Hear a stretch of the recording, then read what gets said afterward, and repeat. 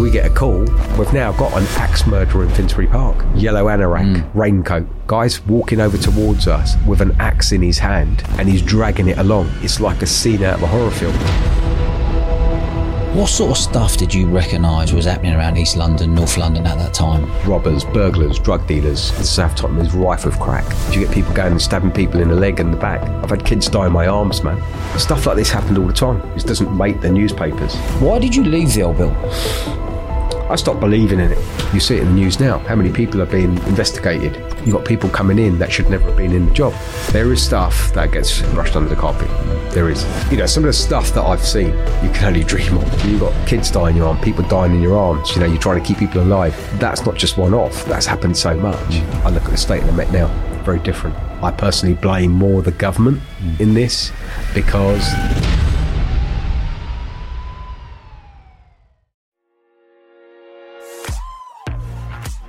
Welcome to the Eventful Lives podcast. I'm your host Dodge and I'm the founder of Bournemouth Sevens, the world's largest sports and music festival. On this podcast I speak to fascinating people who have all lived eventful lives.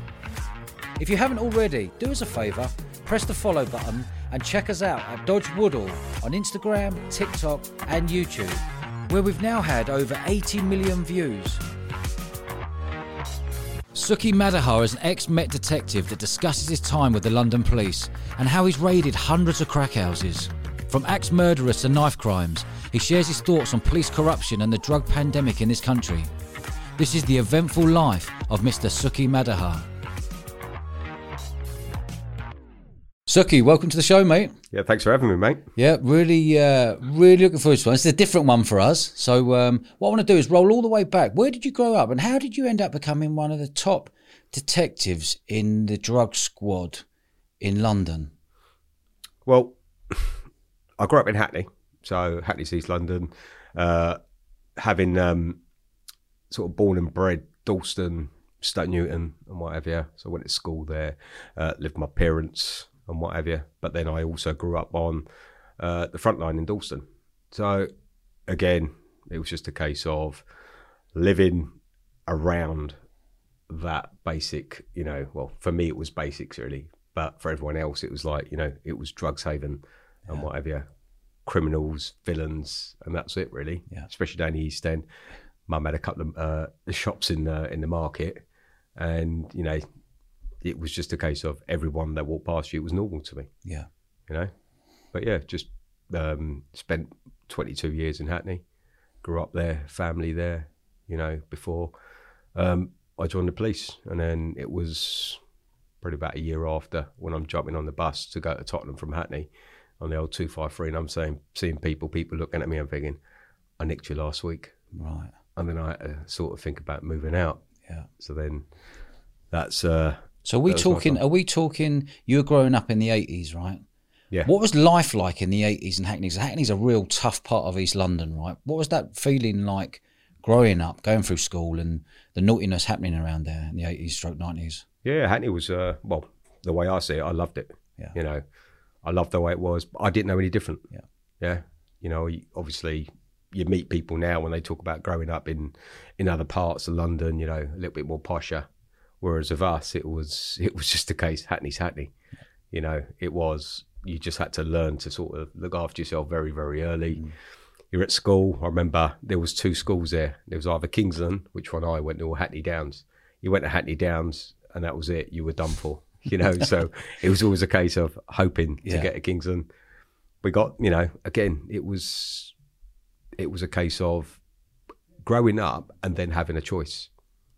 There was always a choice. There was a pathway you had to take. Now, I chose one pathway. Yeah. I know a lot of people that went the other way. Yeah. What made you choose that pathway where a high percentage might have chosen the other way to earn a quick pound note? Do you know what? So I grew up with first generation Indians. Yeah. All right. So my dad, my granddad, they would push me. They wanted me to be a doctor, a lawyer, a scientist or something, you know. But there was a part of me that was always going to be a little bit different to what they wanted. And, you know, this one day, I'll tell you actually how it happened. I got really, really drunk one day and I was at home and my dad was away. My mum and dad were away. And my sister came and woke me up. She goes, "We've got a burglar downstairs. I think someone's in the house." So I remember undoing my dumbbells, walking downstairs. And as I walk downstairs, my alarm's going and I see this guy. He walks out the living room. He's got my VCR stroke new DVD player in his hand. He's got the Skybox. Spurs were playing that day. And I just looked at him. He looked at me and he just dropped it. And for me, it was just, no. He's bolted. I've chased him down and I've grabbed him in the kitchen as he's trying to get out. My sister had phoned the old Bill, and literally I was just grappling with him in the kitchen, and at which point I hear a big bang at the door, and suddenly the old Bill come running in. There's me with, I've got a dumbbell bar in my hand. I've got a guy just literally looks around. He jumps through. I don't know how he did it, but he jumped through the smallest window, and I've just literally dropped everything. They've just turned. I've just said, "I live here." He's gone out the back. They've let the dogs out, and they've caught him in the back. And it was just there. That one guy came and sat with me, and he goes, "You all right?" I goes, "No, he broke my Skybox." Because I was supposed to be watching a football. Yeah, and it was all new then. Yeah, of course. If you think about it. Yeah. Back then it was a commodity. Yeah. No one had that sort of early thing, 90s. Yeah, exactly. Spurs were playing, and I'm thinking, I'll get to watch a game live. Yeah. But it wasn't. And then he sat with me, and he went, "What, you mean that you actually were fighting with this guy for like 3-4 minutes?" I went, "Yeah." He went, "Have you ever thought about joining the police?" And he sort of like sowed a seed in my head. It was just there. And then over a period of a few weeks, it was like there were signs everywhere. I opened the paper up and it was like, "Join the police." Yeah, do you know what I mean? So I thought, why not give it a go? Now I was young, I about 20 at the time. I thought to myself, yeah, let's see where this goes. And to be honest with you, I didn't tell my dad, didn't tell my mum, because I knew the reaction that I'd get. They wouldn't want me to do it. Because then, my dad used to tell me stories. He used to tell me that, that every time he used to you get chased down, police never done anything because we were Indians, they're racist and all this sort of stuff. That's the sort of, that's the information I was brought up on. Yeah. The sort of memories that were that were instilled in my brain. So as we were growing up, that was it. Dad just told me he used to get chased by teddy boys all the time. Yeah. He was like bullied by these people. Yeah. So I thought to myself, do you know what? I'm going to change it. So I applied. It took me a year to get in. And it was there when I got in. I think my dad was quite disappointed in me. He was disappointed. He was disappointed in me. Yeah. Okay. Yeah. Because he was expecting me to be a scientist. You got to remember is that I've just finished college. I've got the equivalent of 3 A-levels in sciences. Yeah. Chemistry, physics, biology, maths. I went to university. Sort of done a couple of years. What uni were you at? North London. Okay. So I did that, and then I just couldn't go back because couldn't get a grant. Okay. So I thought, I weighed it all up, and I thought, what am I going to do? I got all my mates around there. We meet up in the pub in Stoke Newton every Friday. Yeah. The Yakerton down in Stoke Newton, just by the police station. Yeah. And all you ever heard was, oh, they're corrupt, they're corrupt, they're corrupt. Every time you see them, always something bad to say. So I couldn't tell anyone. Well, actually, you know what? I'm going into that world. Yeah. And yeah, so I was very young. Did you get bullied growing up being half Indian? Were you half Indian? No, I'm full. I'm full Indian. Yeah. Did you get bullied growing up? No, in school or anything? Was there any kind of racism growing up? No, you see, I didn't face any racism growing up in Hackney. Why? It's because Hackney was such a multicultural area. Yeah. Do you know what I mean? Yeah. It was whites, it was black people, it was Asians, it was everyone. So we all sort of lived together. There was none of that, There was never, I grew up knowing that, I had mates that were black, I had mates that were Indians. They would come into my house, do you know what I mean? We'll sit there, I remember Boxing Days, they'll come over, we'll just sit there, listen to music and whatever. Yeah. My mum's shop was next to a reggae record shop. So I grew up over on soca and reggae and all that. We'd be playing the music, the vinyls and all that. So for us, it was just normal. Yeah. We didn't see people for what the colour was, for their colour. We just see people for whether you're an arsehole or you're not. Yeah. Do you see what I mean? Yeah. And that's the way we grew up. That's nice. And, it was just normal for us. It was normal. Yeah, Hackney was normal. Yeah. You know, people get stabbed, people get shot. It was normal for us. That's what it was. I used to get up in the morning. I used to go up and I used to live in Clapton. They called, just up top of my road, Lower Clapton Road, they called Murder Mile. Yeah. Well, I don't have to explain why they called it Murder Mile. Yeah. But that was it. You know, I go to work in the mornings and you had the pubs up there. Yeah. 2 cops at the door. Everything had been cordoned off and whatever. Something's happened. But that's part of life, isn't it? That was life. Yeah, I agree. Do you know what I mean? Yeah. So it wasn't, for me, it wasn't any different. What was the feeling like when you had to tell your pals I'm going into the old Bill? See, that was tough. That was quite tough because, in all honesty, like I said before, we would be sitting in a pub on a Friday, and that's what it was for us. We would go in the pub, have a few pints, play pool. Yeah. That was it. All of us, about 10, 12 of us. There was family, there was friends. We had a really big crew that we used to just hang around there, and then suddenly gone. No one wanted to speak to me. That was it. So I had to change my life. So I had to literally rebuild my life because none of my mates wanted to speak to me. My family were a little bit cold towards me because of what I was doing. And the reason being is obviously being from Stoke Newton, being around Stoke Newton, you had all this, you had all the stories about what happened at the police stations, at Stoke Newton police station especially. So they would look at everyone being corrupt, you know, and whatever. I didn't see it like that because I didn't see it. See, for me, I need to see something happen. For your own mind. To make up my own mind. Yeah. And that's the way I've been my whole life. And it was then, you know, when I joined the police, I literally had to sort of change my whole life. I changed friends. So my Friday nights are gone. So I had to rebuild my whole life, even my social scene. Yeah. I didn't have one. And, you know, it was. And then being thrust into Tottenham at the age of... the deep end, isn't it? Age of 20 odd. At 20 odd, yeah. Jesus. So, like, you know, you've gone in there and then suddenly, you know, the first time you walk out of the station, I remember walking out, we're on Green Lanes and I look into the window and there's me wearing a uniform and you think, oh my God, that's me, you know. I was like, who's that cop looking at me? Well, it was me. But again, you know, we had at Tottenham, I loved it at Tottenham. Tottenham was brilliant. It was just, again, multicultural. Yeah. Diversity, crime was crazy. Violence, you know, it was all. And as a 20-year-old, you know, going to Tottenham, I think the first time I tried to arrest someone, they tried to run me over. I remember trying to stop a car and the guy just drove at me. And I had to jump out the way and I thought to myself, well, this is what I'm going to live for the next 30 years. Because that's what it was. We signed a contract for 30 years. So this is what it's going to be like. But yeah, no, it was crazy. Can you remember what sort of money you were getting paid? Yeah. When I went to Hendon, I was on like 700 quid a month. And then I came out of Hendon, I was on about 950 a month to £1,000 a month. And roughly what year is this? This is 97. Okay. So 97, that's what the sort of the issue was there. But again, you know, I had to sort of weigh it up. Okay, I had issues with the family, but I was living my best life. Yeah. I was living the dream. I was living on the edge, as they say, you know, when the adrenaline was kicking in every time. And, you know, and it was mental. You never realise what evil is until you look at it in the eye.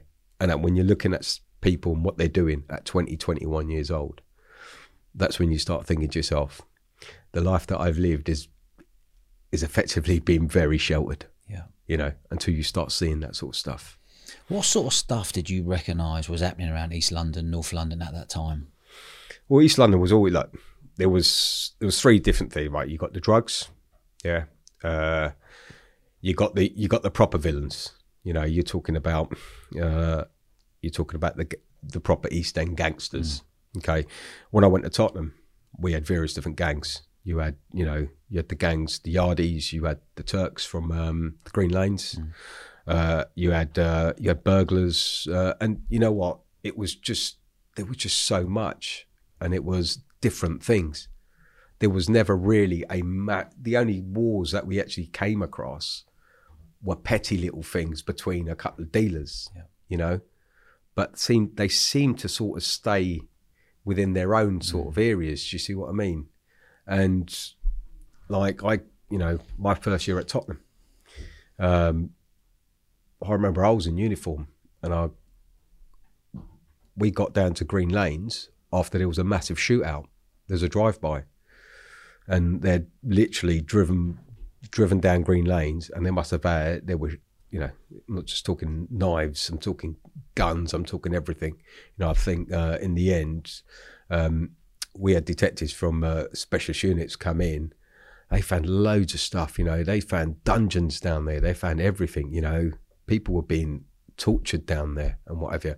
But this is the sort of world that I literally just entered, but not. Yeah. But in the other side of it, Yeah. do you see what I mean? Mm. So I entered the world, and I thought to myself, Jesus, people actually do this to each other. But as time went on, obviously growing into the role, realizing actually this is what I do for a living. This is my job. That's effectively why I joined. Like I said, I go back to when I said I've got a burglar here, but it was to sort of help people. Yeah. Do you know what I mean? That's what I wanted to do. I wanted to help people, and at the same time, it put hair on my chest. Yeah. Is the best way to describe it. It genuinely put hair on my chest. How does it work then? Are you just booting around in a car, waiting for something to happen, waiting for a reaction, waiting for a call to come in and reacting straight away? Well, when I first started, the people that I worked with were quite proactive. So they knew all the dealers, do you know what I mean? Yeah. So they would introduce me to the proactive side of things rather than being reactive and just sitting there waiting for a call to come in. We'll be driving around, you'll spot people, who people were, and straight away it will be right. Stop this person, or we know where we know what this person's up to and whatever. Whether it was robbers, burglars, drug dealers, whatever. But yeah, again, it was just everything. Dodge. It was everything. We had what we had at Tottenham, but for us it was normal. Yeah. First 2 years at Tottenham was crazy. I remember turning up on a night duty. We get a call. We're around the corner to saying there's been a gunshot on Jansen's Road in Tottenham. So I turn up. I'm first there, and I'm looking around, and right there, right by my car, is a guy lying there with a hole in his head. So I'm like, oh shit. What do we do there? I'm like 21 years old. So the guy with me at the time, my mate, he just turned around and went, he looks at it and he's got a pulse. I didn't know then that, even though the brain's gone, they still have a pulse. Yeah. And then everyone's out looking at us and everything like that. So I remember thinking, oh God, I got to try and help this guy, and I wanted to try and keep the guy alive, even though he had a big gaping hole in his head. So just literally, my mate was doing the compressions. I had actually found this mouth shield, and I was blowing into the guy. And it got to the point that every time I was blowing, it was coming out of his head. Jesus. And yeah, it was just horrendous, And this is me. This is what, 6 months on the street. I was literally basically on the street for about 6 months, and this happened. But yeah, again, it was just, that was, stuff like this happened all the time. You don't hear it in the newspapers. It doesn't make the newspapers. I remember coming back, and I was at Hendon that week, because once you join, you do 6 months training, and then every 3 or 4 months you go back and do an extra week there, just to top up on that learning and what have you, because you've got 2-year probation period. I get a call from my sergeant, says you better come back. Why? Well, you better come back. That murder you dealt with, yeah, you better come back. So I went back there thinking, right, okay. Got there, and they said, well, one of the murder squads, they found a wallet. In the wallet, it said that it had the guy's details in it, and he had a card in there, gay men with AIDS. So you've been blown into this guy. He's got blood everywhere. You need to shoot off to the hospital. So there's 3 of us there, or 4 of us there, ended up at the hospital down at Northwick Park. So we're getting blood tests done. Now you don't know. Yeah. What if? Do you know what I mean? But that was it. And again, looking back on it, that was just a start. Yeah. Do you know what I mean? That was just a start. Welcome. But, Jeez. Yeah, exactly. It was. We worked on criminals. We're not talking about these days. These days, you're talking about kids. Yeah. We're talking about adults. Yeah. Yeah. we're talking about, you know, a hierarchy in that sort of world. Yeah, these are the elders, as they say. Yeah, these are the boys that might have been around when the Broadwater Farm riots kicked off. They were still banging around. Yeah. Do you know what I mean? These are the ones that are running things around Tottenham. So we were dealing with them. Had to be very careful because, look, do you know what? They didn't care. Yeah. I mean, it's very easy for them to take one of us out. Yeah. So again, I think that for my family, that was very difficult. You know, because they knew they've lived in Hackney for years. Yeah. They've seen what's happened and what have you. And then obviously I remember my dad saying, well, they killed that cop in Tottenham, Keith Blakelock. Yeah. I says, yeah, but if we look at it, how many cops have died, you know, and we've got to sort of weigh it up. But yeah, he was, my dad got quite worried. And yeah, he was, I would say for me, it wasn't worrying. I loved going out there. I loved sticking my uniform on. I loved getting out on the street. I loved getting amongst people. Yeah. It was never a time, and I've said this time because people have asked me the question, in that sort of time, was anyone ever racist to you? I could turn around now and say, not once in my life as a cop has anyone ever said anything, who I work with, anything that was derogatory or racist at all. Who you work with? Who I work with. What about some of the public? Oh, all the time. Okay. All the time. Give me an example of some of the public. Obviously, you're working around some tough areas, right? Yeah. Really, really tough and rough back then. You must have been a target. They must have clocked you every time you're coming into the estate or the wagon turns up. There must have been that fear factor on you every time you're going into that. Well, being me, the way I looked, I was a little bit different to all the other guys because, you know, predominantly in that sort of time, it was predominantly white male, wasn't it? You know, you're 6 foot white male sort of cop, and then you got this 5'9", 5'10" Asian guy with a goatee. Yeah. So yeah, it was. I did stick out like a sore thumb sometimes, but it wasn't with the people I work with. Yeah, they treated me like one of their own. Yeah, I was. You know, that was my family. These are the people that were going to protect me. Yeah. But when I went out there, you know, I've had it all. Packy, go back to where you're from. I was like, I only live down the road in Hackney. Yeah. You know? And that's what it was. Yeah, okay. But people don't see that. What people see is the colour of your skin. Yeah. And yeah, I used to get a lot of that.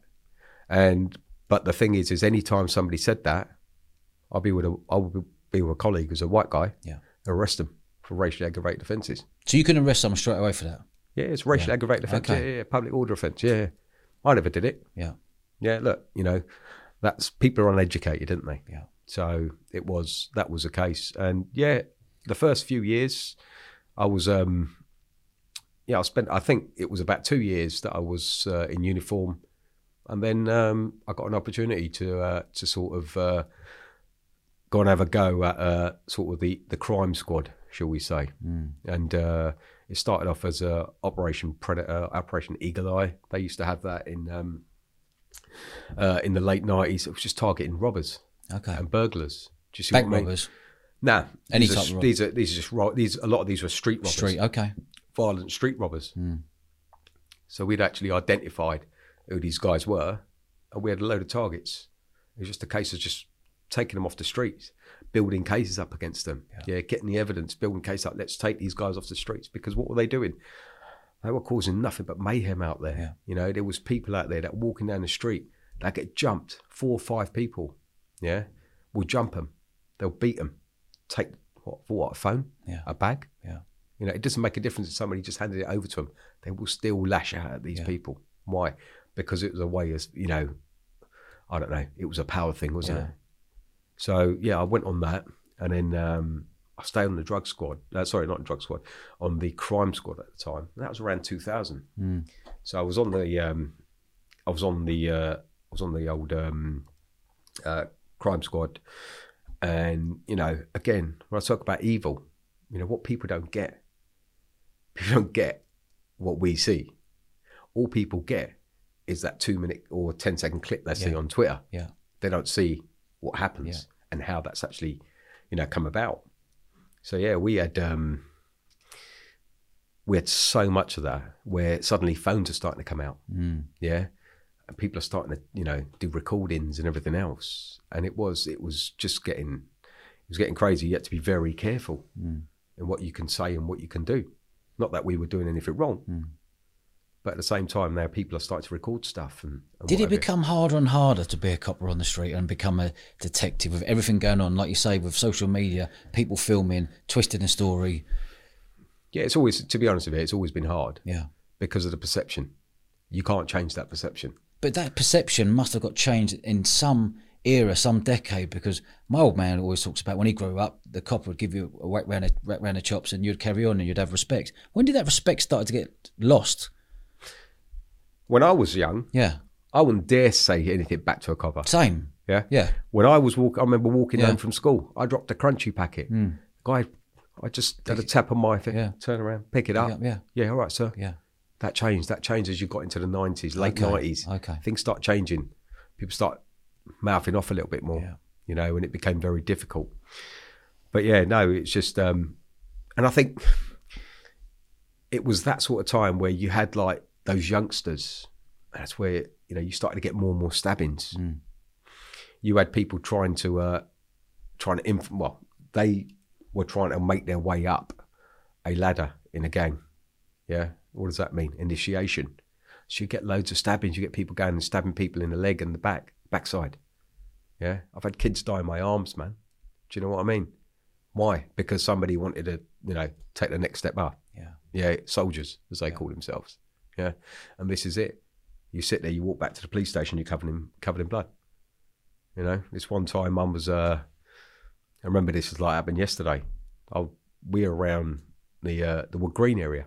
Because we just amalgamated. So we went from being Tottenham to being Haringey. Yeah. So I was with a couple of my mates, and we were on the same team, on the crime squad. And we get a call. Well, we get a call on the radio, not we personally, but a call comes out on the radio saying that there's been a stabbing. So I said, well, we're around the corner. And being an ex-uniform cop, I sort of knew it like the back of my hand. I knew all the little rat runs, and do you see what I mean? And as we're going over there, I remember saying to Toby, who's my driver, so don't go that way, go this way. He'll come out this way. And literally, as we've gone round that corner, we've seen the guy lying there.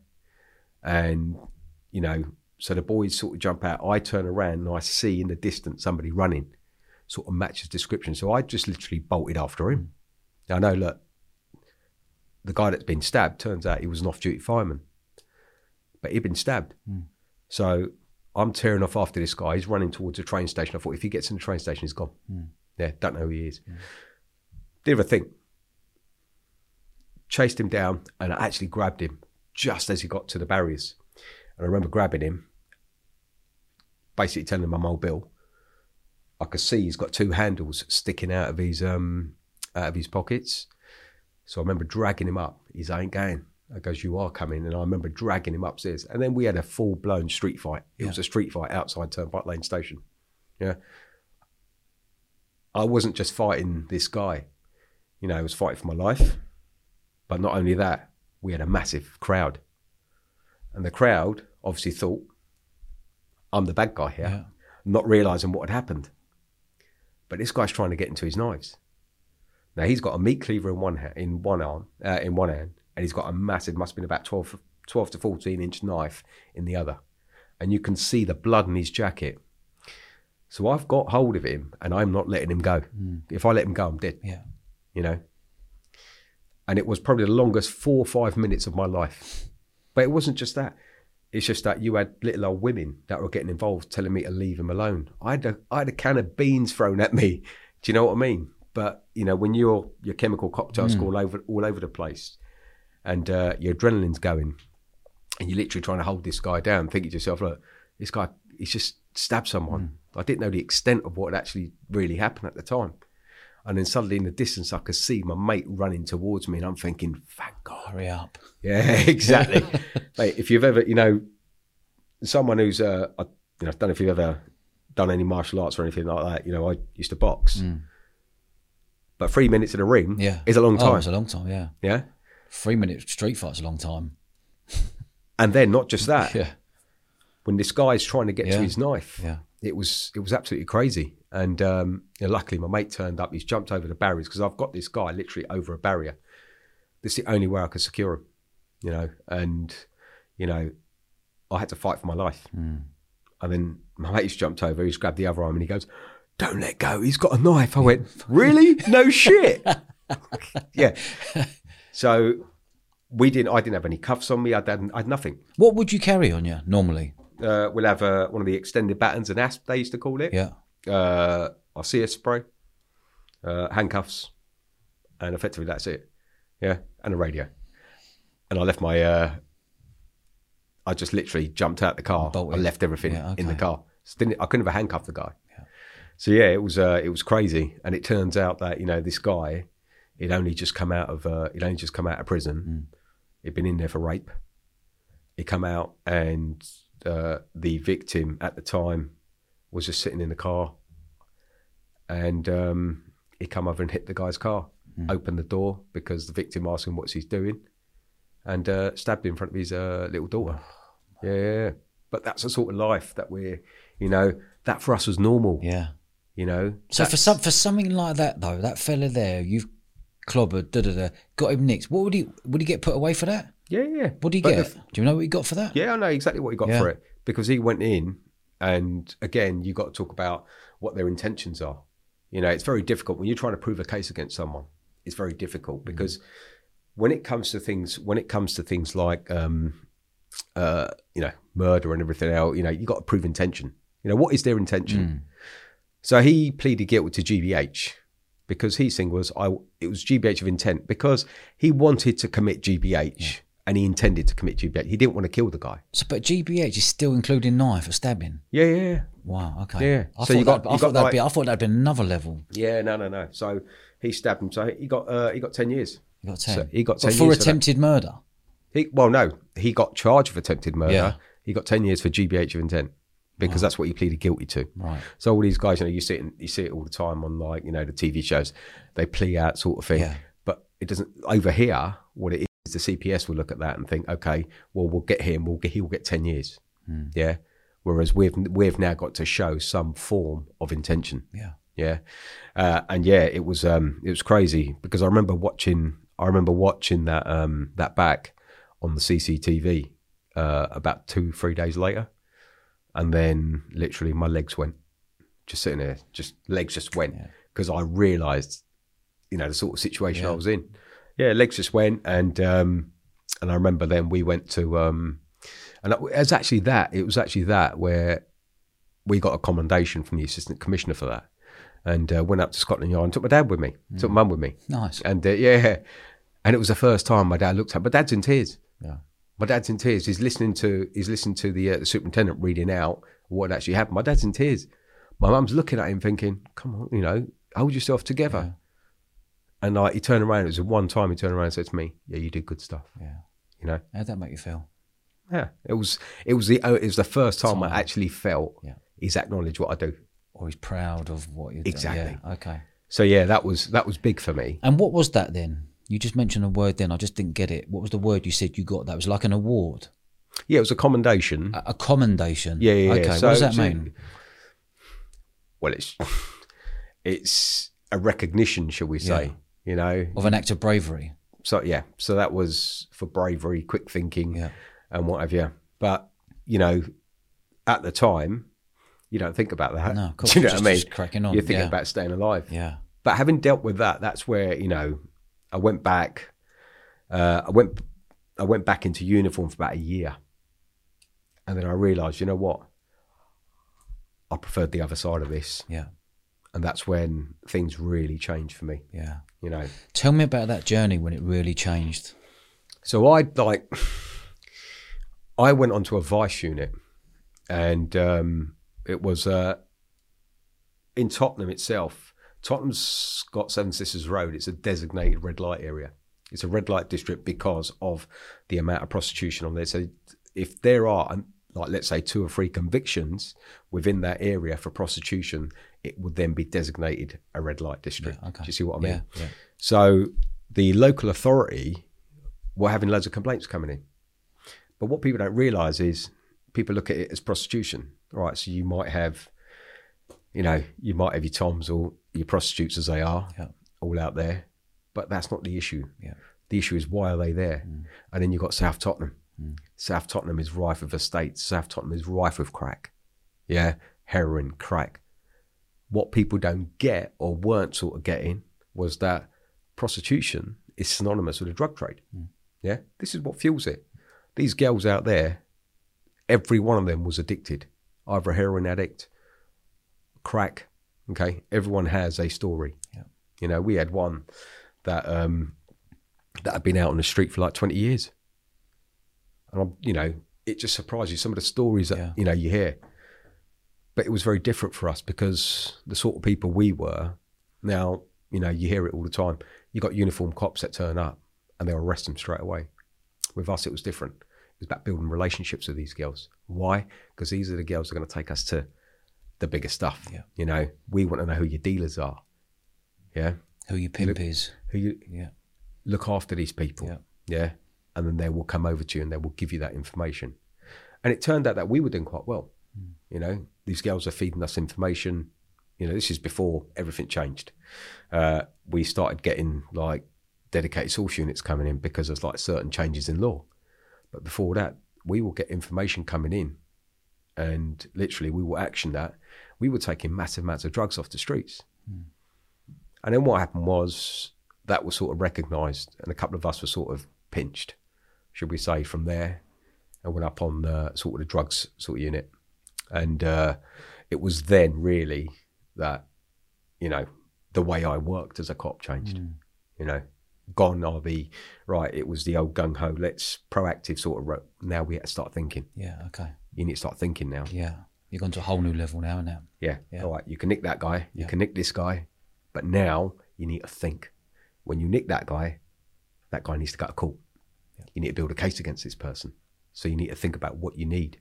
Yeah. So the drug squad, when I went to that unit there was 4 of us. There's only 4 of us. Okay.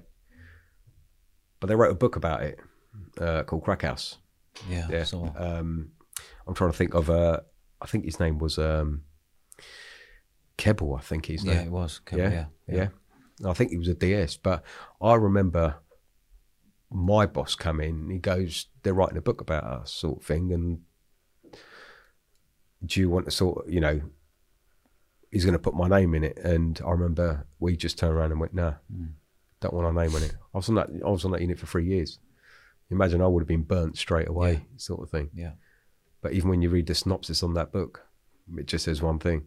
We were there to target, and what people don't get it. People just will never get what we were dealing with every day. When I got up in the morning at 5 o'clock, my kids, I look at my kids, I don't know if I'm coming back home. Do you know what I mean? Yeah. These are the sort of people that I was dealing with. These, like, you're kicking doors in. You don't know who's on the other side of that door. Yeah. You don't know if somebody's going to start spraying you. Yeah. With bullets. Do you know what I mean? You just don't know.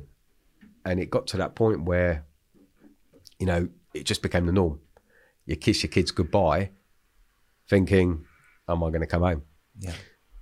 But yeah, it's just... what was that feeling like, knowing you're going into a crack house? What were you carrying on you, knowing that you're going to a crack house, try to close it down? Nothing. It was just... I had my vest. I had my asp. Asp? That was my baton. Your kosh. Yeah. And that was it, really. But again, for us, it's about going there, securing it. Now, when I first went up there, I remember the DCI at the time come up to me and he said, look, he goes, there's some new legislation come out and I think we'll be able to try and close these places down. I'm going to try and close as many down as possible. So I started looking at it and what have you. And this is where I said things changed for me. We started thinking outside the box a little bit more. Do you know what I mean? So now we've got, on this squad that we've got, there's 4 of us. What we're dealing with? We're dealing with dealers. Yeah. We're dealing with crack houses. Yeah. You got people who live in that area whose lives are absolute misery. Yeah. They're constantly calling the council. You know, needles. You know, imagine your kids walking through, going playing into in it, it, and there's needles everywhere. You know, little Martell bottles were using as crack pipes everywhere. You know, and then at the same time, we've got intel coming in saying that there's stuff coming over from South America. You know, we were dealing with all of that stuff. Wow. Yeah. So, you know, if you break it down, we would go into an address, and once we go in there, we secure it, and I then came to me, right, let's gather evidence against these people. Let's take pictures. Let's video the whole thing. And then we'll take statements off all the neighbours. They're the ones that are complaining. I could say what I want. Yeah. But what do the judges want? Yeah. What do the judge want? Yeah. Judge wants to hear how it's people. affecting the people. Yeah. So then I sort of put this, you know, we started working off this legislation and ended up developing this protocol.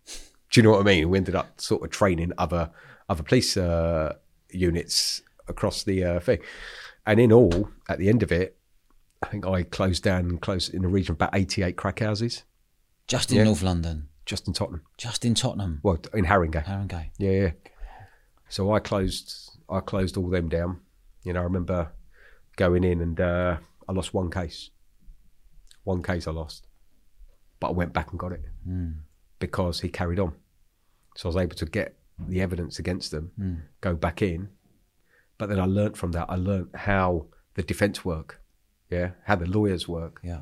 Try to think like them, do you know? Yeah. So it was just a case of, you know, trying to get that down to a T. You know, the judge called me into his chambers, just said, "What you're doing for these people is amazing." Yeah. You know, because quality of life was rubbish. Yeah. We literally reduced crime in the space of about 16 months by about 35%. Bloody hell. Yeah, that's huge. That's amazing. Yeah. Yeah. Fair play. But not only that, again, I said, You're improving everyone else's lives around there. But it's not just them. Yeah. It's not just them. You know, we're talking about these guys that are there. These guys that ain't dealers. Look, everyone's got issues. Yeah. Yeah. These crack users, they're human beings as well. So what we did was we developed a program for them, and we were just very open and honest with them. Look, we're going to close your address down. If you go and get clean, use this program here, NHS. We were in with the NHS and everything. We will send them out to get clean. You come back and demonstrate that you're clean, you get your house back. You can't have any more incentive than that. Yeah. Yeah.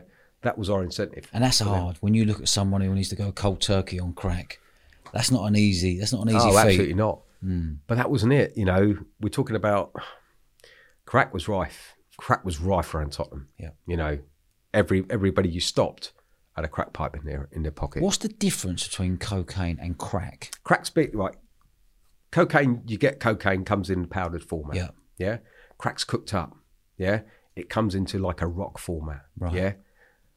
And to be honest with you, everything that comes over, you know, we was looking at this, you know, just looking at where it was coming from. There were no heroin, right? Heroin was coming over from the west. Yeah. That's right, it's from the east. Yeah. Afghan and stuff. Afghanistan. Yeah. We had Afghanistan. It was going through Afghanistan, Pakistan, over to Turkey, over on the over the ground. You know, it wasn't coming over on the planes. It was coming in lorries. Yeah. Yeah. They can get it too through Europe. They can get heroin over, and then the Americans went in, started burning all the poppy fields in Afghanistan. Yeah. Yeah, that killed it. The Taliban were suddenly now thinking, okay, we're losing a lot. We're losing a lot here because the Americans have come in now and have killed their poppy fields. Yeah. So we found crack was coming into it more and more. So we had a lot more stuff coming in from South America. You know, we'll give you one example. We get a call saying there's a load of stuff coming in from it was Colombia. Yeah. And it was coming in to Coventry Airport. So we spoke to the airport. They had actually identified the package itself, and it was cream. So you opened up the cream. So you got the cream, it looks like cream, and then you clip open the top, and underneath it was cakes of pure cocaine. Yeah. Now think about pure cocaine, okay? If you are out on the street and you buy a wrap or two, how much cocaine do you think is in that? 20% less. You're looking at 5 to 6%. Right, okay. 20% is going to kill you. Yeah. Yeah. Okay. But there was like literally there's 5 or 6% cocaine. So it's been chopped The rest up of it's plenty. chopped up so Yeah. many times. Yeah. This is why it's such big business. Yeah. So we had, you know, between 35 and 40 grand. You had dealers paying between 35, 40 grand. They bring it over. Yeah. They cut it up 4 or 5 times. They then sell it. That's now 4 times the money that they're making on that. Yeah. Or cut it 8 times. Or with, you know, you've got binding agents like benzocaine. Yeah. Yeah. So they mix it with that. You've now got 8 kilos. And suddenly, by the time it hits the street, there is about 5 or 6%. Yeah. Because anything over that, it's going to, you OD, you die. Yeah. But, you know, that's the sort of stuff that we had going on. But did you find at the age you were at, because we're talking, this must be late 90s, early 2000s. Yeah, I was now. like mid-20s. Yeah, okay. But, you know, cocaine is rife in this country right now and around the world, right? But back then, it must have been a whole new wave of cocaine coming through right then. Do you remember when it really kicked off coming into this country? See, I'll only speak because, look, when I was in Hackney, there was still a load of cocaine out, but cocaine was for rich people. That's right. Rock stars and DJs and footballers, whatever it was. Yeah. It wasn't for your average normal show. bod. Yeah. You don't see, you know, your man living on an estate doing a line. Yeah. It just it didn't happen. It weren't happening. Yeah. It was all crack. Yeah. Yeah. Oh, it was all crack. It's all right, crack. yeah, This is crack. This is not people going off buying a load of white and you know, going into the toilets in like Ministry of Sand or something and just literally rolling up a £10 note. This is different. This is them now putting it onto onto a bit of wire mesh and smoking it, you know, literally burning it and smoking it. Yeah. And that's what it is. And it was cheaper for them. Wow. You know, you're still, you know, again, it's different now because I think, look at cocaine. Cocaine there's a lot more users of cocaine now compared to what it would have been back then. Builders, doctors, everyone, nurses, you name it, lawyers, you name it, sports person, it's everywhere. Absolutely. There's not many people I don't know who don't take it compared to years ago. There's not many people you knew who did take it. Yeah, the thing is, years ago, you know, you would think of it was more of a thing that you probably find in the city. Yeah, that's right, city boys. Yeah, the city boys are all on it. Yeah, you know, you see that after a night out. You know, you might stop someone because they've had a bit of a fight and they've got a rap or two on them. Yeah, you know, that's what it was like. Yeah, nowadays it's rife. Yeah, it's everywhere. Students. Yeah, everyone. Madness, isn't it? Yeah, it's crazy, and it is. It's just it's one of them things now where, you know, it's an endemic, mate. It's just everywhere. Yeah. You know, the problem they're having at this moment in time is fent. Yeah, it's stuff being laced with fentanyl. What's that?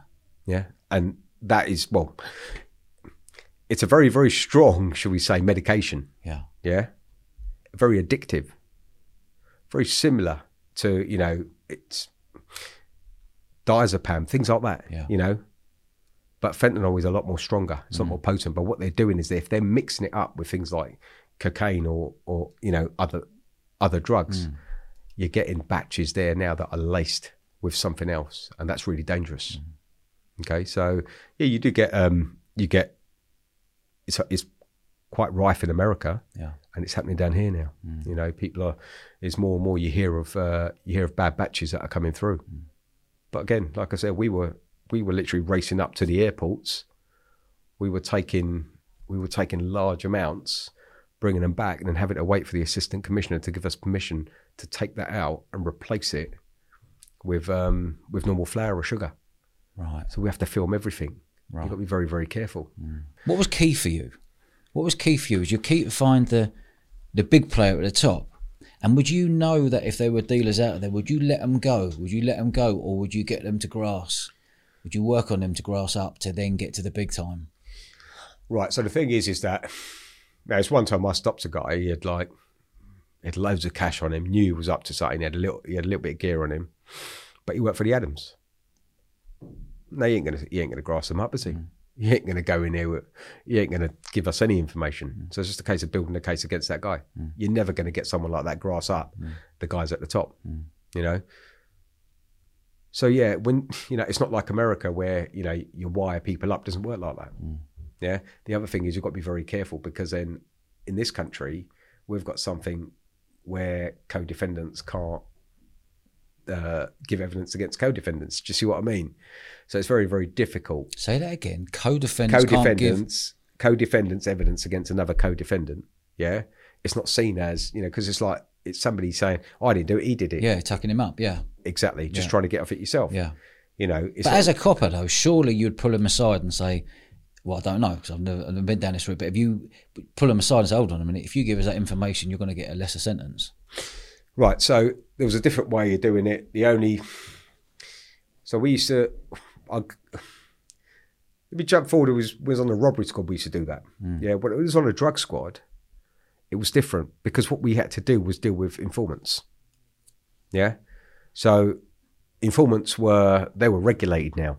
You didn't have that snout. You didn't have that guy that's going to turn around and say, all right, you speak to him and say, right, like, give us a bit of intel on this guy. No, now you had to have them registered. Yeah. There's new laws that you had to go by. You know what I mean? You've had to, they've got to be given pseudonyms and, you know what I mean? Everything's got to be tested. They've got to be handled by 2 people. Yeah. So the whole thing changed. Yeah. While you were there, did you notice all that change? Okay. So all of this started changing. So you couldn't go to someone and say, give us the heads up on that. That's it. So every time, if I knew that there was someone there, we had to then take him over or give his name or her name, especially with the girls on the vice teams. We had to give their names to our source guys. Yeah. And they would then have to sort of work with them. And go through a process. And they will go through the process and we won't have any more dealings with that person. Okay. Do you see what I mean? So, yeah, it was like that. And, we'll get info coming in. And we had a really good relationship with our guys in the intel unit. And they'll be feeding it through to us. It's all through informants, because they get a decent bit of money out of that. What, the informant? Yeah. From the old bill? Yeah. Is that right? Absolutely. Wow. Didn't know that. So So, they'll give information. If it led to a conviction, they'll get a decent amount. Some people live off that. What sort of wedge would they be getting roughly? It depends on what you got. You're talking tens of thousands? Yeah, you can be. Yeah, okay. Yeah, you can be. Oh God. Depending on how much we get out of it. If you're taking out somebody who's literally pillaging the streets of Tottenham or Haringey with, let's say hundreds of thousands of pounds worth of drugs, then that guy is going to get a small slice of that. Yeah. Because it's down to him that we've got him. But the beauty of it all was that this guy was an informant. Yeah. We couldn't give his name out to anyone. Why? Because if you give his name out to someone, he'll be slick with the fishes, as I say, wouldn't he? Yeah. And that was it. So they'll get payment for it as well. But again, just working on that, it was more about, for us, all right, we want to take these guys off the street. I didn't join the police to go and nick someone with a bag of weed. Yeah. That's not me. Yeah. You want to actually go and target people that really hurt people. Yeah. Your rapists, the kids that hurt children, guys that hurt children. You're also looking at these guys here, Class A drugs, massive. For us, that's the sort of stuff people are ODing on. Yeah. We would come across that. We would come across that quite a lot. You always get bad batches. You always get a bad batch. You get a dealer that sells a bad batch, and you might get a couple of ODs. Yeah, yeah, and that will come back to us because now the pressure's on us to find out where it's come from. Okay. Yeah, so that's where we would actually speak to, try and get information in that way. But yeah, I did that for literally about 3 years. I was there, and then did you enjoy that part? Loved it. Did you? Loved it. Okay. My boy was born. It was like happened yesterday. But my son, we hit an address in South Tottenham. That morning. My ex-wife at the time said to me, that she wasn't feeling great and whatever, and she's having a few pains. I said to her, you know what? We were at the hospital last week. It's probably Braxton Hicks. So there's me going to work. So at 6 o'clock, 3, 2, 1, bang bang at the front. I was at the back. So I remember jumping over, knowing there was people going to be coming around the back. Yeah. And there was gear. There was loads of gear at the place. So they've come running out the back door. I've jumped on them, and it was literally handcuffing them as quickly as possible to a pole in the middle of the garden. Yeah. And I looked over to my boss, And he turned around. He goes, "Do you need another hand?" I said, "Handcuffs." He goes, "I goes to him, you coming over?" He goes, "I got a new jacket on." He goes, "I got a new jacket on." I was, "You for real?" He goes, "You got this. It's cool." Yeah. And then my phone rings, and it was my ex-wife, and she's phoned me. I said, I think I'm in labour." I goes, no, it's probably Braxton Hicks. And I've got these guys here shaking my hand, going, "Oh, congratulations, officer." And I was like, "Settle down, I'm on the phone, you know what I mean?" And he's like, "Maybe you should just let us go. You ain't going anywhere, mate." Well, anyway, so we've taken them off. They've all been arrested. We've got some gear, and get back to the police station. And my boss says, "Look, go. Your missus having a baby." I goes, "It's probably nothing." So literally went out into the backyard, just about to walk out, and then one of the other sergeants said, "Oh, great job today. Come and buy you a cup of tea." I said, "All right, fine. I'll have a cup of tea with him." Again, in my head, she's still got 2 weeks to go. Yeah. So I went and had a cup of tea, and then I drove home. When I get home, her waters are broken. So I had to rush her to the hospital. And within about 15 minutes, my little one was born. And those sort of things, they sort of stick. Yeah. But then you still remember what you were doing that day. Yeah. But do you not think that your job was overtaking your mind? Yeah. Yeah. It still does. Yeah. Okay. I've been out of that role for 7 years. Yeah. I still wake up in the middle of the night. Some of the stuff that, you see. So when you're banging the mix, right, in Tottenham, nicking people, taking down crack houses, getting dealers, you're not laying at night, laying in your bed, looking up at the ceiling, going, "Fuck me, I could be next." To be honest, no, never thought like that. Okay. Yeah, but there was one time where I'm being at court. Now I'd just gone onto the robbery squad, so I just decided, because I'd just done my sergeant's exams for promotion, so I passed them, and I thought to myself, right, I can go back and be a uniform sergeant, or I can go down the detective route. And there's more opportunities as a detective than it would be as a uniform sergeant. Okay. So what am I going to do? As a uniform sergeant, I can go on, sit on a bus with 7 or 8 other blokes, on a rowdy bus, or I can go and get a gun, go and stay in the airports, or become an armed response officer. As a detective, world to my oyster. So I had to think about it, and then I decided to do the detectives exams. So I did the detectives exams, went on to the robbery squad, and again, loved it. But it was then that I went to court, and I met a guy at court who I'd known. Obviously, people sort of get to know you when you've been in one place for so long, and you're always out there. People get to know your face. People get to know who you are. They get to know your name. I walked across the road one day, and one guy turned around and said to me, "Mr. Madahar, how you doing?" I went, "You all right, mate?" I'm not going to name any names, but he goes, "All right." He goes, "Yeah." He goes, "I took your advice because I went to uni." That's fantastic. He now produces music for a rapper. Yeah. But goes, it's not, but that's what it's about. It's about trying to educate these lads. Yeah. It's not about your odd rock here and there, selling the odd rock here and there on the estate. It's about looking at the bigger picture. And this is what happened when I was at court. I was sitting at court, and this guy came and sat next to me. What were you in court for? No, I was obviously there. One of my cases. One of the cases. One of my cases was there. It was a robbery case, and this lad, he come over, and we always used to have a little bit of banter, because I've known him since he was like 11, 12 years old. He was always a little wrong 'un. Do you know what I mean? He's just one of them kids who just knew popping up all the time. Yeah. And he's obviously, we know what he's been up to. Okay, so with us, people tell us we know stuff, and this guy comes and sits next to me, and he goes to me, "You know what?" He goes, "You know what, officer?" I goes, "What's up, mate?" And he goes, "You better watch your back." I goes, "Why?" He goes, "Because a lot of people are unhappy with what you've been doing." And what I've been doing? He goes, "You're taking out a few sort of people." He goes, "Yeah, you better watch your back." I goes, "Do you know what, mate?" I goes, "I think you better watch your back, because the likelihood is the sort of life that you're living, you're probably going to be in trouble before I am." Yeah. And it's weird that happens, because a week later, the guy was driving down Tottenham, no, it was the Roundway in Tottenham, just by the A10. And a motorbike pulls up beside him, sprays his car, kills him. But this is And you're just sitting there and that's another one gone. Yeah. But he gets replaced. Yeah. That's it, you know.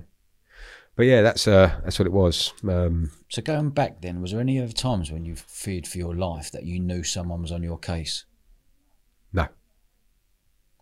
Never feared, like, probably because I didn't get so deep into people. Yeah, okay. Yeah. The bigger picture rather than, okay. Yeah. So I was never in that place where I actually feared for my life. And the other reason was it's weird to say this, but I always got on really well with them. Yeah. Yeah. Why is, I don't know. The way I look at it is I grew up around the same sort of stuff. I grew up around same sort of areas. Yeah. You know, I could sort of relate to people. And I think that's why I found it really easy talking to them. Yeah. You know, the only difference was when the shit hit the fan, we'll be running towards the shit and people running away from it. Yeah. Do you know what I mean? Yeah. But at the same time, I get where they were coming from. I understand that, you know, circumstances, etc. for some of them, like the girls on the Vice Squad. Yeah. It was like that, you know. So yeah, just literally started. It was there, and you got to be fair to people. Yeah.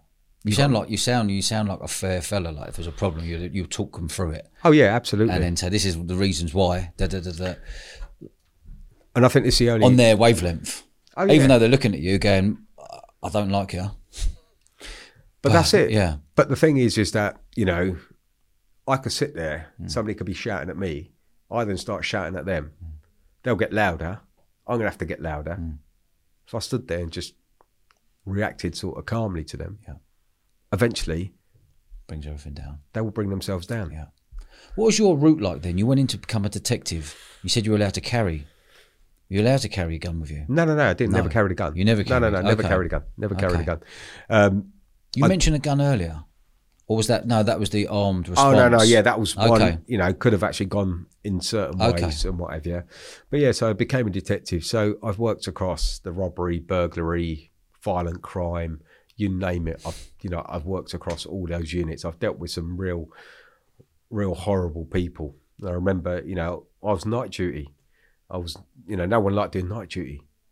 It's the thing, is like, I love doing night duty. It was like, and that's when everything happened. So we get a call to Finsbury Park. So we've now got an axe murderer in Finsbury Park. So I go over there and literally, as I'm standing there, you could see it. It's like a scene out of a horror film. So the mist has just started setting in. So me and our other detective, his name's Tommy. Tommy was there. So me and Tommy there, and he's a Geordie fella. And he's like, he's looking at me and he's like, fucking hell, mate. He goes, we're going to have to cordon the whole park off. So we're going to have to stop everyone coming in. And as he says that, and obviously the guy's just been carted off to hospital. He's been attacked with an axe. And we've still got parts of his head is still on the ground. And then I look into the distance. And have you ever seen that film, I Know What You Did Last Summer? Yellow anorak, raincoat.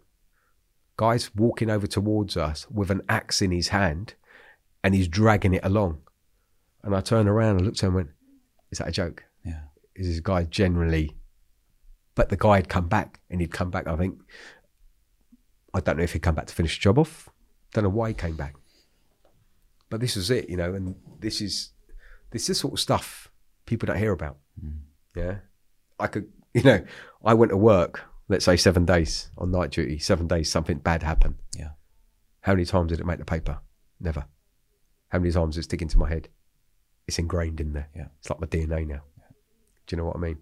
And it's the sort of stuff sometimes where, you know, when you make that journey, you know what you're getting, you know what you're seeing. But there was never, with us, we were men, you know. It was never going to be a case of, I need to go and see someone or anything like that. Yeah. It was just a case of... And was that the era then? Because now we're talking about mental health, you've got to go and see someone, PTSD. Have you dealt with anything like that since you left the old bill? Yeah, so, you know, for me, it's... You know, some of the stuff that I've seen, you can only dream of. Do you know what I mean? I've had it where I've woken up in the middle of the night. You know, you see stuff. Like I said to you before, when you got kids die in your arm, people dying in your arms. You know, you're trying to keep people alive, try to blow into a guy with a hole in his head. You know, that's not just one off. That's happened so much. Do you see what I mean? But then there's other funny stories that go with it as well, that sort of balance it out. Do you know what I mean? So in a weird sort of way. It is, and it is. It's like, it's dark. Yeah. It is dark, but you know, the way at that time we used to deal with it was humour, and it wasn't humour towards people. It was humour towards each other. You know, and it was with the police. So when I left in 2014, 2015, 2015, I left, and I lost my dad in 2016, and that's the hardest thing I've had to deal with. Yeah, losing my dad, because he was my best mate. Yeah, so I come out of there, and having lost my dad, now that was very sudden, and I just could not I couldn't comprehend what had actually happened, why he's gone. I couldn't deal with it, and then eventually I was convinced to go and see a bereavement counsellor. So having spoken to the bereavement counsellor, she turned around and, you know, I remember her talking to me, and it was the old, I had a brick wall. There was a massive wall up. And then she started chipping away. And then I remember the tears started flowing and what have you, you know. And then she just turned around and said to me, she goes, throughout your life, you've had a switch. It's like a kill switch in your head. Yeah. Every time you've walked into something, you've turned it off. You've turned that emotional attachment to anyone there. You've turned it off, and that's why you've been able to do that. And you've probably done that with your dad. Yeah. And then she turned it back on. Yeah. And Jesus Christ, it's just, it's you know, it is. It's horrendous. You know, I read. You know, people won't admit it, but I've read on Facebook. I'm part of a few groups. When I saw on Facebook a few weeks ago, somebody goes, "Does anyone else have this sort of issue?" And it was loads of people that turned around and said, "Yeah, well, actually I do." Yeah. And I do, you know. And I was like, I do it. But we try and deal with that and try and get on with it. What people don't realise is that when you're in, let's say, the armed forces, you come back, they call it PTSD. Yeah. Different levels, isn't there? Yeah. You know, we don't see the sort of stuff like, you know, some of these guys that are around the front line there see, you know. I've had a number of them on the podcast. It's harrowing. Yeah. So, you know, you get that. But there's no decompression. So like for you, there's no decompression. No. Decompression, you're in war one day, killing people. I've had them on here, SAS and SBS people. Yeah. Next day, they're flown straight back in. They're walking around Sainsbury's buying baked beans and bacon. Yeah, absolutely. With no decompression. They've got to play mind games. Yeah. And again... Were you around in that... Or in 95, you're seeing it on Sky at the moment, about the Essex murders. As a detective, and one of the best detectives, and you're very well respected across the country, I know that. As a detective, would you... You've been reading something, have you? No. As a detective, what would you have done in that situation with the Essex murders? And do you feel that those two people committed the crime?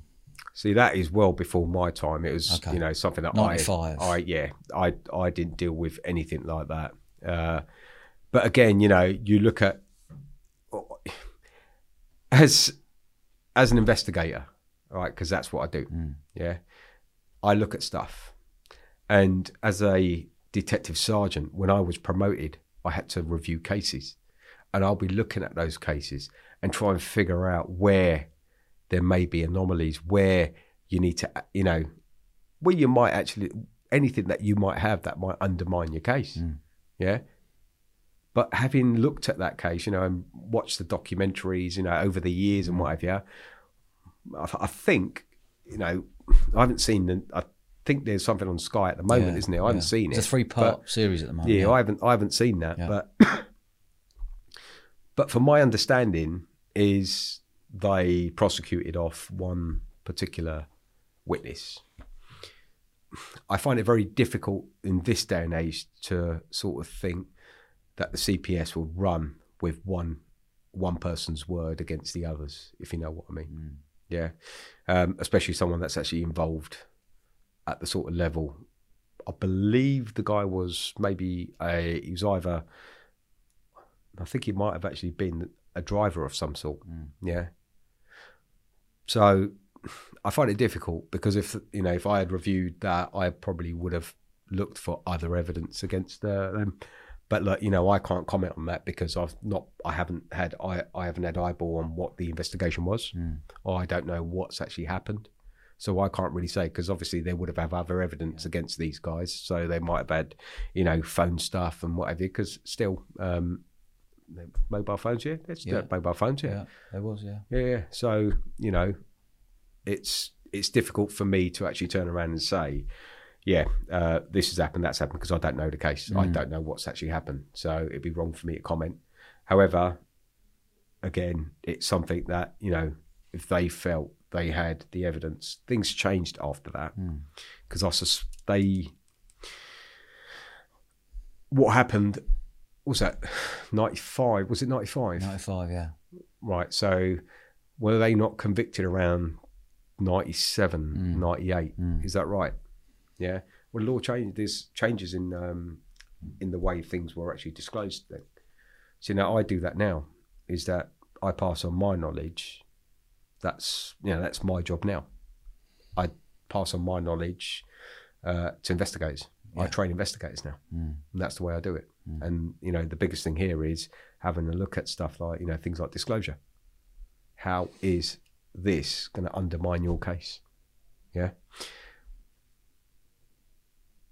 I can't comment on that other than But when you look in as one of the very best, and your mates who have been the very best in the police force, do you look in and see that may not be, they've done it the right way? Again, I don't know. Okay. Because that's not something that you had privy to. Again, it's, people say it to me. I read it in there. But it's something I just can't comment on. Okay. I can't turn around and say X, Y, and Z would have done it, or it's because this story's been floating around now for 28 years, 30 years, coming up to 30 years, and everyone's got their own stories on what's happening, whatever. Why did you leave the old bill? I stopped believing in it. So basically, at 18 years in, I had 12 to do. They changed my pension. So rather than the 12, I would have had 24 to do. I was going through personal sort of issues myself with my health. So I'd actually got really sick, and I'd gone down to about 8 stone, and they thought I had bowel cancer. And it was just then that you sort of reflect, and that's what I did.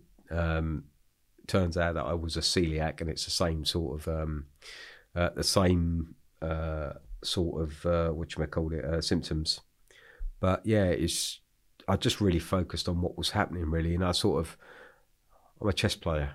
I looked 10 moves ahead, and I looked at the job, and I saw stuff, and I thought, look, 10 moves ahead, and I thought, this is not going to go away that I want it to go. My boss at the time turned around and said to me, he goes, look, because I would act in the detective inspector role, and he turned around and said to me, he goes, you do an exam? I went, yeah, because I was looking for a promotion then. Go DI, and he goes, I wouldn't do it here, they wouldn't support you at Edmonton. I said, why? He goes, because you don't say yes to them. And that was on it. He was being honest with me. Yeah. People, and I saw this, I was asked to go off and do stuff by DCIs there, detective chief inspectors there, that have had like 7-8 years in, who have no idea what it's like being out in the real world. And then having to explain to them that, we can't do that because, one, it's not ethical. Yeah. And two, just because you want your figures, doesn't mean we ain't breaching certain human rights. Yeah. Do you know what I mean? And I could see that happening, and I could see it more and more with the sort of people that were coming in. And you look at the Met itself. There is no other police force in this world that I will turn around and say beats the Met. Really? Okay, from when I was there. Okay. Yeah, fantastic place. I loved it. I lived my dream there. You know, I did 18 years. I had a great time. Okay. I made friends for life.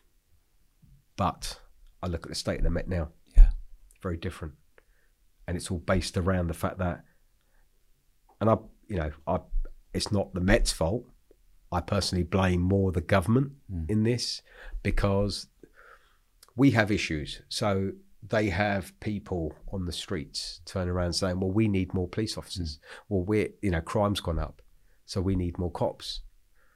But you've just got rid of all those cops because you're trying to save money. Yeah. So what do? We try and get as many cops as quickly as possible. As Boris said, we're going to get 20,000, 10,000, 20,000 extra cops. Where are you going to get them from? Yeah. So those people that weren't good enough 5-10 years ago, they're suddenly good enough now. Yeah. Yeah. You've got people coming in that should never have been in the job. You see it in the news now. How many people are being investigated? Yeah. How many people are being investigated? I do a lot of training. You know, my company now, it's all based around training. I train investigators. Yeah. And it's from everything. Evidence gathering. I've been out to Jamaica. I was out in Jamaica a year and a half ago, trained up their major organised crime and anti-corruption teams. Is that right? Yeah. But again, I get out there and it's all about training them the right way. Yeah. Teaching them how to do it properly. If you don't teach them how to do it properly, these days it seems to be that they get given a book, read that, and then go out and police the streets. Yeah. And it was never like that when I joined. Have you ever come across bent coppers in your time? Bent coppers? I would say that I've come across people that have done wrong things. And when you say bent coppers, I suspect you're talking about people on the take. Yeah. No. Okay. Not on the take. But I've come across people that have done stupid things and end up getting arrested for it. Example? Stealing uniform, stupidity stuff, armed robbery. What, a copper doing armed robbery? Yep. Is that right? Yep. Tell me about that. Well, what year is this, roughly? This is probably around 2005, 2006, I think it was. And I think the guy just had a really bad cocaine issue. So he ended up going into a bookies without a mask on, got captured on CCTV. And then obviously what happens is they put that image around all the police stations. And obviously he worked at my police station. So yeah, you would think, you talk about... That's ballsy, isn't it? Yeah. So there was that. Yeah. So what did he get for that? Did he get more? Would he have got more than the normal bod? Probably, yeah. But because they obviously look at sending a message out, don't they? Yeah. And the fact that, look, you're supposed to be upholding the law, mate. Yeah. You know, and that's effectively what the issue was there. But yeah, you know, when it comes to, when you're talking about corruption and that sort of level, no, I'm being genuinely honest here. Okay. I've not come across that. You read about it. Yeah. But listen, it's just like every organisation. You can go and work at, you know, one of the big five or the big four. Yeah. They've got thousands and thousands of people. You're always going to get one or two people that are bad. Yeah. And it's the same as the Met. You know, these guys here go out, they try and do a job. Listen, I said to you before, I have never faced anything since, you know, when I was in the police. But then I moved out of London and I moved to Hertfordshire, and it's been the total opposite. Yeah. Do you know what I mean? It's been the total opposite. I turn around and I'm just thinking to myself, I sort of get what public talking about now. Yeah. I've had to call the police and I've had to say to them in Hertfordshire, would you come out if I phoned up again and said my name was Dave Smith? And it's silence. I've got somebody going crazy, yeah, trying to break in. Nothing. Why? Because of your surname? I've got no idea. No, okay. But let's put it this way. When you've made 10 calls and they haven't turned up, or they've told you to phone your local council and what have you, and I'm telling them, look, I've got video of who's actually done it. This guy is here now. Sometimes I have to work away. Yeah. I've got my family at home. Yeah. You know, I've got my wife, got my kids and what have you. And it's very, very difficult. But yeah, when I was in London, never had that issue. I drive down the street now, and every time I drive past a cop car, I seem to like literally rubberneck. I got stopped in Cheshunt. I'm driving down the road, but I've got my kid in the car. I got a suit on. And I see the guy turn around, look at me, clocked him. He goes round the corner, and suddenly, within about 2 minutes, I'm surrounded by 3 cars. Why? Because a car matching my description. He says to me, "Is a car matching your description?" And that's what they can use. And I turned around and said, "You're giving me the car matching the description. You're giving me that line." Yeah. You know what I mean? Where, you know, it is just the most ridiculous line that you can use. Yeah. So then you turn around and you say, okay, fine. Well, how about that car there? And that car there? And that car there? Do you see what I mean? But then they get, you know, you just got to play the game with them. Yeah.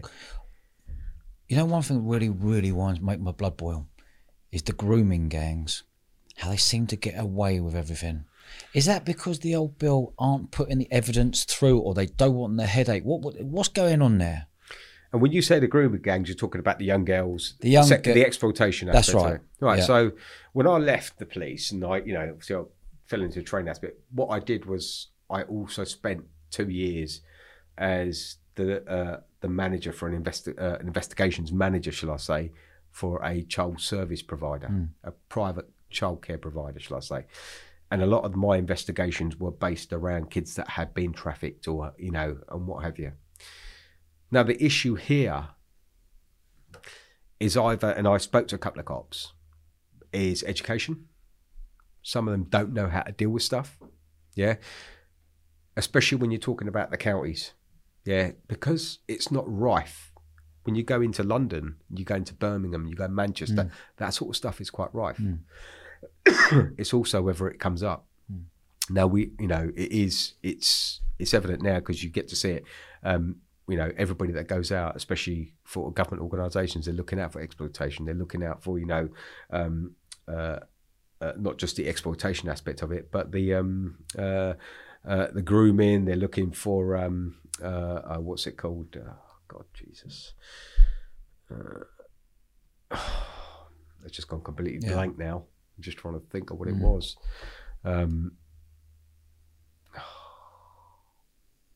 Modern slavery. Modern day slavery, yeah. So you've got all of that, and all of that fits into it. So you've got exploitation, you've got these kids that are being exploited, you've got human beings being trafficked, you've got modern slavery. All of this is quite rife now. Yeah. Okay.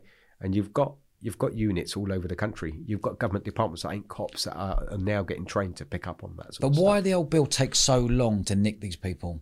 Because of evidence. They need evidence to nick people. But it seems to be that one area in this country which is really poorly done. So if you, let's say, I can go over and nick anyone just because you told me that this person is involved in this. But for me to prosecute that person, I'm going to need the evidence to do so. Okay. Yeah. If I haven't got the evidence, it's very difficult for me to then go in and take that person. You know, what am I going to do? If I haven't got evidence against them, there's ways that I can actually get that, isn't there? If I then go straight in, I've spooked them. Yeah, okay. Yeah. Are they going to go ground? Yeah. Are they going to stop their activities? Am I going to lose everything?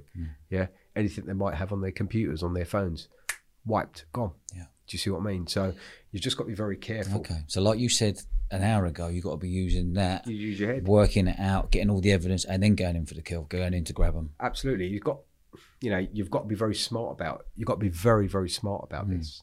And when I say you've got to be very smart about this, you can't just look at the quick win.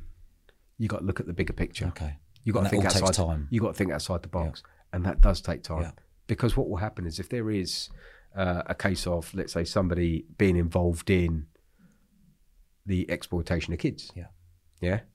Well, we need to put as much evidence against this person. To that person, and also to the CPS. So the prosecutors need to look at it, and they need to. What they will do is they will look at a case to see if there's a realistic prospect of a conviction. Yeah, is there a high probability here that we're going to convict this person? Because in a criminal case, you know, the burden of proof is beyond reasonable doubt. Yeah, we've got to be 99.9% sure because you're taking this person's liberties. But there is old Bill out there who have gone against the system, fought against the system, and then been booted out of the police. And they're now the whistleblowers giving evidence of everything that wasn't done in the police while they were there. And people do, and again, a lot of organisations do have that. You know, I've seen it with the sort of work that I do now. Do you know Maggie Oliver? No. No, okay. There's a few people, and John Wedger. Are they from round? No, they're from up north and whatever, but they were pushed out by the police because they were whistleblowing and said, this is not right. Those grooming gangs need to be nicked now because of this, and this. And they're now saying, they've come out and they're open and said, stuff was thrown under the carpet the whole time. And that doesn't surprise me. Yeah, okay. That doesn't surprise me one bit. Yeah. Because you've got to remember is a lot of these people, you've got to think of the reputation of that organisation. If you haven't acted when something's come up, it's too late. You're now going to remember, especially when it's the old bill. Yeah. You're going to get dragged through the media mud. Yeah. That's what's going to happen. There's going to be a media circus out there, and then there'll be some sort of review. There'll be a review on what's happened, etc. All of this is all your dirty washing is going to come out, and that's how it works. You know. But yeah, listen. When you've got people that are coming out saying this has happened, that's happened with proof, you can't really argue against it. Yeah. You know, I have, like I said, that sort of work I do now. Yeah, I investigate allegations. A lot of it is in the workplace, harassment, sexual assaults, etc. They come to me and say, well, you know, somebody's whistleblowing because they've made an allegation against this particular person, and their boss has literally swept it under the carpet. Yeah, I've had it where I've heard of rapes being brushed under the carpet of kids. Yeah. Why? It's because it's damaging to that organisation, and they will try and find a way to sort of bury it. Yeah. So what you're saying is it's not just the old bill; it's many organisations. From your experience in your new work, I've worked in the private sector. I've worked in the public sector. Okay. Now I found the last 7 years, especially, is that to save the reputation of that organisation and for the sake of a bit of money. There is stuff that gets, that literally does get, and I'm not talking about the police here. Yeah. There is stuff here that gets brushed under the carpet. There is, and I can understand exactly what you're saying. But when it comes to whistleblowing, people can't get sacked because they've whistleblown, because that whistleblowing legislation protects them. But they get pressure put on them so much that they get squeezed. They have to leave. But then there's laws out there for unfair dismissal. Yeah. So it's stuff that they have to. But they normally get whacked on the pension and go, whack on the pension, shut up, there's your pension for the next 30 years, 20 years or whatever it may be. Yeah. But the thing is, but that's down to the person, isn't it? Like we had this not long ago in America, where you had the defamation case against Fox News. Yeah. And they were saying, we ain't taking the money. Well, we're making a point. A day later, they've taken the money. Yeah. Money talks. Yeah. That's what happens. It doesn't matter what line of work you're in. Money talks. And this is why it was very difficult. You know, when you do the sort of jobs that we do. Yeah, you do the sort of jobs that we do, especially when I was in the police. You'll be looked at. Why? Because they want to know if you are that fallible person. Are you going to be the person that cracks? Yeah. Is this dealer going to pay you 50 grand to look the other way? Have you got problems like that? And they'll look at that. Do you see what I mean? They'll do all that sort of, are those checks done now?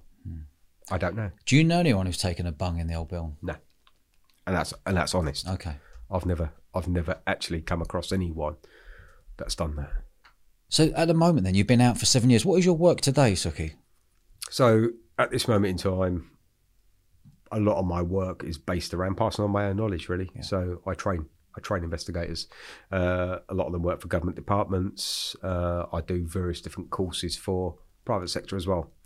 A lot of problems in the private sector when it comes to HR. And you've got a lot of allegations that are being made against colleagues, by colleagues, not being dealt with properly.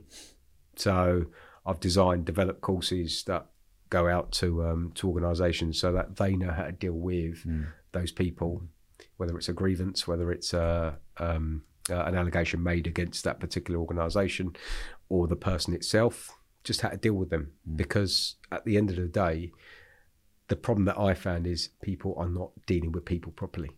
Yeah, and like you said, the easiest thing is to try and drill into them, and get them out. Yeah. But they need to think like I think. Well, what happens 10 steps down the line when they're at a tribunal and you're paying out hundreds of thousands of pounds, dealing with something that should be dealt with them. So I sort of do a lot of training for private sector organisations when it comes to things like interviewing people, evidence gathering, investigation itself in the private sector, and then government departments that are involved in enforcement. So you've got government departments that are involved in enforcement, criminal offences, and then I train them in various different subjects, includes things like evidence gathering, interviewing, as per the College of Policing, disclosure, very important, most important sort of thing in the criminal justice system. If you don't complete disclosure properly, you lose your cases. But various different things, and my whole the business itself is based around that, and I've just literally become accredited as an organisation. We are now able to train trainers. Brilliant. So people can come in, they can get qualification off me, and that makes gives them an opportunity to go off and train in any. This sounds right up your street, doesn't it? What's that? Training trainers how to do all of this after 20 years of doing what you're doing. Yeah, absolutely. What's the name of the company so people can go and find it if they're listening? It's Swift. It's Swift Investigation Management or Swift Edification.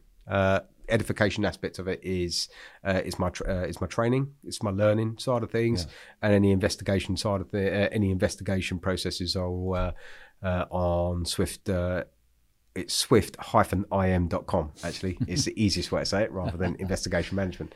But that's where we're at. And we're just there to help out anyone that needs help, really. Sukie, I've really, really enjoyed this episode. I'm grateful for you having me. Yeah, no, amazing. I'm actually blown away what you've had to go through and what you've been right in the mix for those 20 years. And I really do appreciate your honesty, because I could tell in your eyes these are proper, honest conversations. Yeah, no, it's, just to walk my way through it again has been, it just brings it back, It's been I had a great time. I've had a great time, and long may it continue, mate. Yeah, you're a gentleman. Thank you very much. I really appreciate you coming down here. Cheers. Thank you very much. Good man.